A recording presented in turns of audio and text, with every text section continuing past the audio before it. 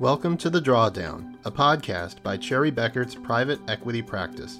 In each episode, we explore the latest trends in the private equity sector, as well as challenges and opportunities in the ever-changing investment environment. Hi, everyone, and thank you for joining. My name is Liz Slabaski. I'm a director in Cherry Bekaert's Transaction Advisory Group. And today I'm joined with a few of my colleagues as we discuss what it's like to be owned by a private equity firm. Recently, we've been getting a lot of questions from our clients who are interested in selling their business, and they want a better understanding of what to expect, especially when it comes to private equity. So to help paint a picture, we've rounded up a few members of our transaction team who each have a unique perspective of working closely with a private equity firm, either working with the investment team or as a portfolio company. To kick things off, I'll ask each of them to introduce themselves and give a quick background of their experience. Then we'll get into some questions at hand. Sydney, why don't you kick us off? Sure, thanks, Liz. So my name is Sydney Glick. I'm a partner in our transaction advisory group. Prior to Cherry Bekaert, I worked for a number of years at one of the largest public leverage buyout firms. When I started at the company, this is probably back in 2000, we had about 550 million assets under management, and then grew over the next 11 years to about 28 billion. And at the time we had a portfolio of over 200 companies. So interesting, have a lot of background on working within a private equity firm, as well as on the other side as an advisor to private equity firms and clients. Great, thanks, Sydney. Jason? Thanks, Liz. My name is Jason Painter, and I'm a managing director in the transaction advisory practice. Prior to joining Cherry Bekaert, I spent the last 13 years as the CFO of a distribution company. When I originally joined that company, it was owned by a small number of individuals. And shortly after joining, they sold a minority ownership stake to a private equity firm. About 14 months following that transaction, the ownership team, along with the private equity firm, sold a majority stake to a larger private equity firm. After about 9 years of ownership that saw us fight through a recession, we were a platform for acquisition. We performed 9 of those during our tenure, and we ended up changing the accounting system. We eventually sold to a strategic buyer that was also backed by a large private equity firm. So I always like to say, I kind of sold myself out of a job, joined Cherry Bekaert, and now assist others in the buying and selling of their companies. Perfect. And Kim, why don't you please introduce yourself? Sure thing. My name is Kim Palma, and I'm also part of the advisory services team at Cherry Bekaert. And my background is very similar to Jason's because we both started together in the same public accounting firm, and then I joined him when he took over as the CFO of the distribution company that he mentioned. And so we both worked together through the different changes in ownership with the private equity firms.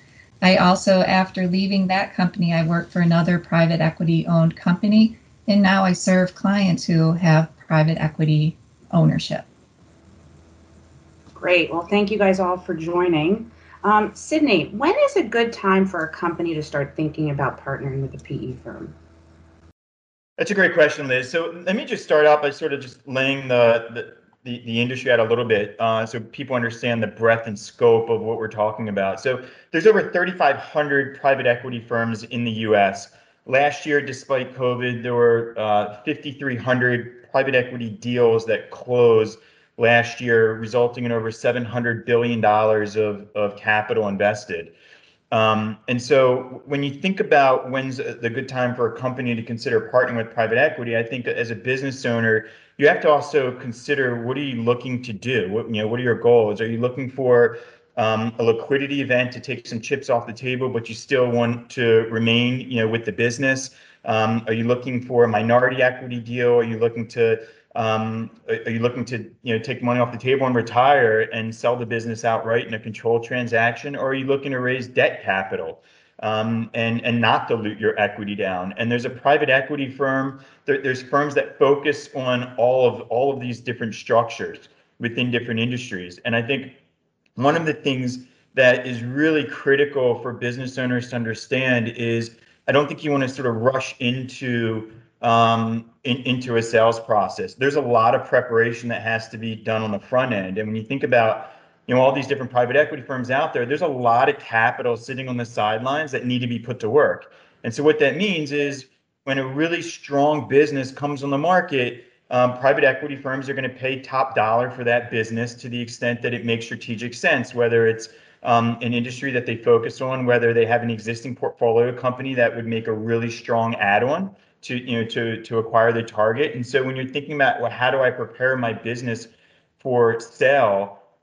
There's a lot of different things, and we don't have time to get into all of this, but things that certainly business owners want to consider is you have to make sure your financials are in order. Doesn't necessarily mean that you have to have an audit, but at a minimum, you should be considering doing a sell-side quality of earnings report. You should certainly be considering that from a tax structuring standpoint, things are in order, and that you have a succession plan that's really well thought out. So that could also mean just from a business perspective, if you're looking to retire, do you have a number two at the company that can take over? You've got the right executive management team in place. You have contracts signed by your customers, et cetera. So there's a lot of different things that go into it that certainly we can help assist businesses with, and that we do day in and day out. That's great. That's actually, Jason, with all the different funding options available, what are the benefits of having a PE firm as an investor? I think Sydney touched on several of the main points I would also share in answering that question. As he indicated, with private equity ownership, you have options of how much of the business you may want to sell, such as a minority stake or a majority stake. This is a nice option that I think allows owners to take out partial or all the equity that they've built up in their company, and it allows them to diversify their net worth into other investments. Keep in mind that many times private equity ownership is investing in the management team and owners as much as they are the company's industry.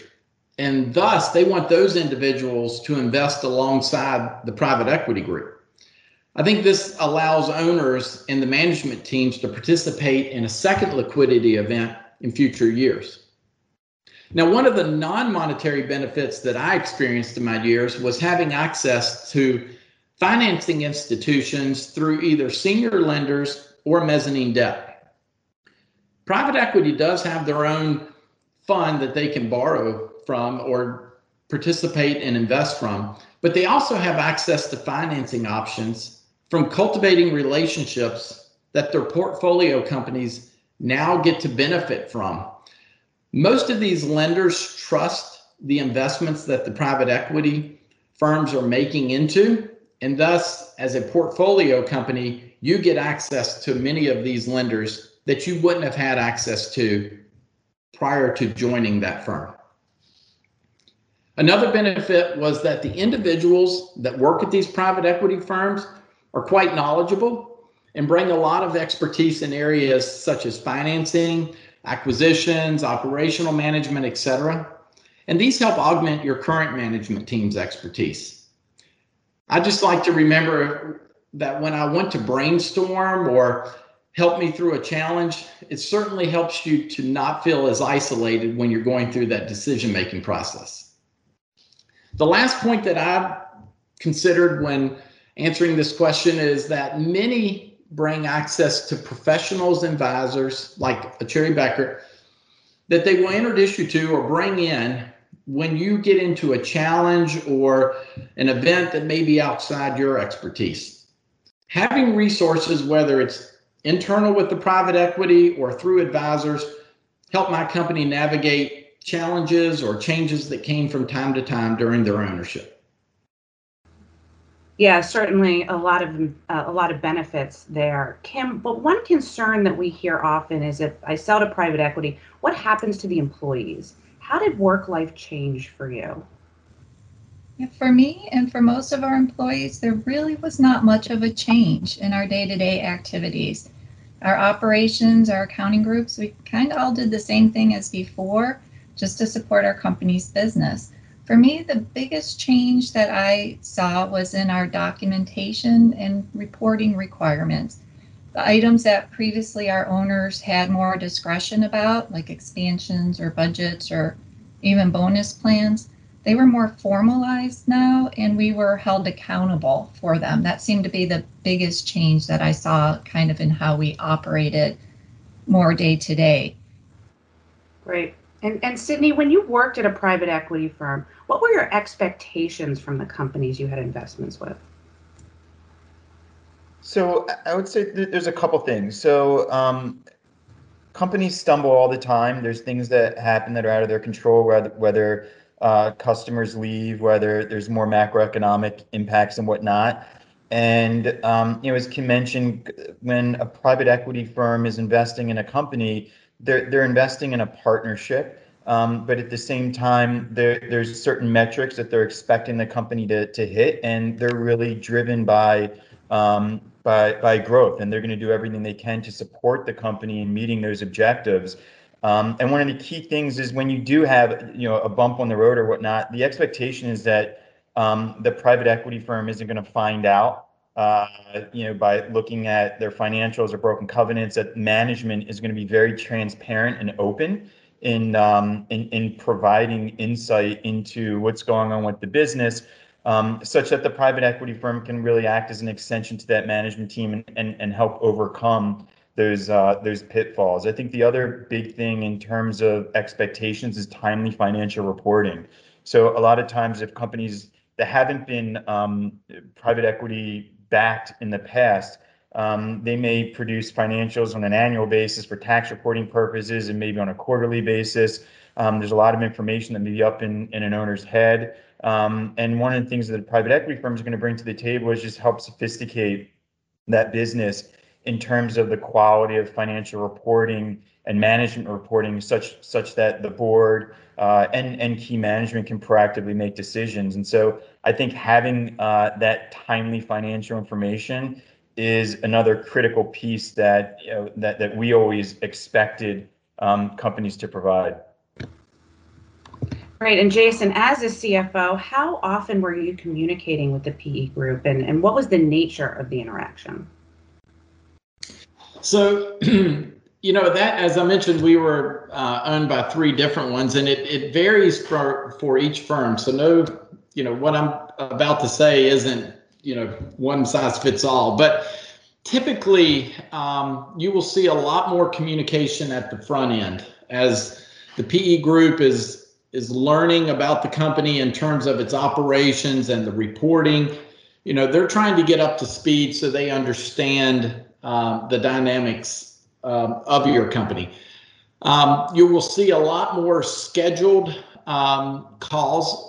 At first, we were meeting on a weekly basis, and most of it was through the phone or video conferencing. But there are usually scheduled board meetings. So you will get into, performance where you'll be meeting live with the board, which typically involves members of the private equity firm, but in many cases, they'll bring experts outside of both the company and their PE to join as board. So that happened on a quarterly basis. And then we ended up producing a lot of what I would consider memos or reporting packages that gave a summary of the month. So again, all of them are different, but you're usually having phone conversations on a weekly, bi-weekly basis. And as you get into more of a routine, it just becomes less frequent. Now, my one caveat through this is if things go bad, then you will see the private equity firm take a little bit more hands-on approach. And that could be through their advisors or directly through the private equity team if they have the expertise. Yeah, Jason, one thing I would say it's at least from my perspective, and I know you're 100% right in what you say, that it really depends on the firm. But I would say it's helpful for folks to understand that private equity firms, one of the reasons why they are asking for this information, they're not trying to create a burden on the management team. They're really trying to support the management team. But they also have LPs and GPs, limited partners and general partners that they are ultimately that they're ultimately reporting to. And so they have to provide information on the status of their investments and what's going on in their portfolio to other folks. And that's one of the reasons why they're having board calls and whatnot is they have their own reporting requirements that they're responsible for. But at the end of the day, I think at least all the private equity firms that I've worked with and worked for, they don't go through this exercise of senseless, sharing information. It's all for a common goal of trying to help the business succeed.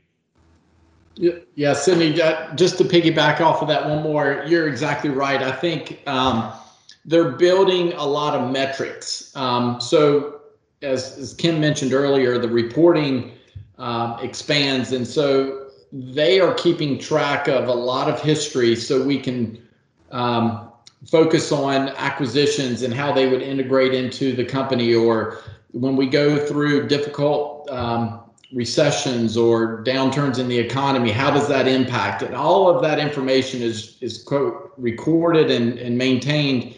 And you really do become a lot more sophisticated in your knowledge of the business and what really makes the company successful and make money, because all PE firms are investing in you to grow the company and to have a return on their investment. And I'll just add too that all these reporting and changes and increases that we're talking about, none of it happened overnight. It really was a gradual process where they gave us time to develop these reports, and as our business changed, the reports also developed with those changes, and they just got better and better over time. That makes sense. So Jason, what should a business owner be thinking about when he's searching for or he or she is searching for a PE firm? Because as Sydney mentioned, there are many out there with lots of different experiences and bring different things to the table. So what should people be thinking about when they make this search? I think when I review our decision-making process, the key factors that we considered was, first, that type of ownership we sought, whether it was minority or majority. As I mentioned earlier, the first sale we had was a minority where the owners just wanted to take out some equity of the company that they had built up. The second transaction was a majority sale, which was really allowing us to grow and focus on a liquidity event that was several years down the road. A second consideration that we thought through was, what is the private equity strategy or history for how long they like to hold an investment? Now, some prefer 3 to 5 years, some are 7 to 10, or even more. Does this line up with management's expectations and goals? And those should be aligned as you go through the process of making sure your next hold coincides with their typical hold strategies. Another is, how much involvement does the private equity like to have on day-to-day operations? Are they more of a hands-on type firm, or are they more of a macro level oversight? Again, expectations going through the process and making sure they align with management goals is key. But I really think it comes down to the culture and who you felt like you connected with during the process of selling your company. Just remember, private equity firms all have similar goals, which are to grow and have a return on their investment. It really does come down to relationships and who do you think you will be able to work with over the course of the next few years, because this does become a long-term partnership that you're engaging in. Yeah, I would just add, Jason, to that is I think one of the things that I would always recommend business owners to do as well is when they're talking to a private equity firm, they should talk to business owners that have sold to that private equity firm, just to hear what their experience was working with that firm. And I would, if I was them, I would talk to folks that are in their existing portfolio as well as owners that have already experienced that exit. And then I think the other piece I think is I think it's important to think about private equity firms in terms of they all have different expertise, and a lot of them focus on certain industries. And I think where you can end up with some hiccups is when you have some firms that are investing in this space that they're really not overly familiar with. That's where you can have I've seen a lot of frustration where there's just a lot of education that you have to go through to school the private equity firm up. So Sydney, on that point, where would somebody start? Where should somebody start the process if they're interested? So I think, look, I mean, one of the obvious answers is you can certainly reach out to any of us at Cherry Bekaert. I think, we'd certainly be happy to walk through and talk through, people's various situations. I think the other part is talking to an investment banker. An investment banker is a really good advisor that works with companies and helps them sell their business to various private equity firms. So they also have really deep knowledge of the industry and likely suitors out there. So I think either of those options would be a good place to start. Well, I just want to thank you guys for your time. I think this has been really helpful, and we hope to all of you listeners out there, please reach out to us, or that you guys find the right fit for you, because PE can be a great partner, and it's just about finding the right one. So thanks everybody for their time, and take care. Thank you for listening to The Drawdown, Cherry Bekaert's private equity podcast. The views presented by our guests do not necessarily represent the views of their respective firms. For more information on how Cherry Bekaert serves as a guide forward to private equity funds and their portfolio companies through accounting, tax, and advisory services, please visit cbh.com.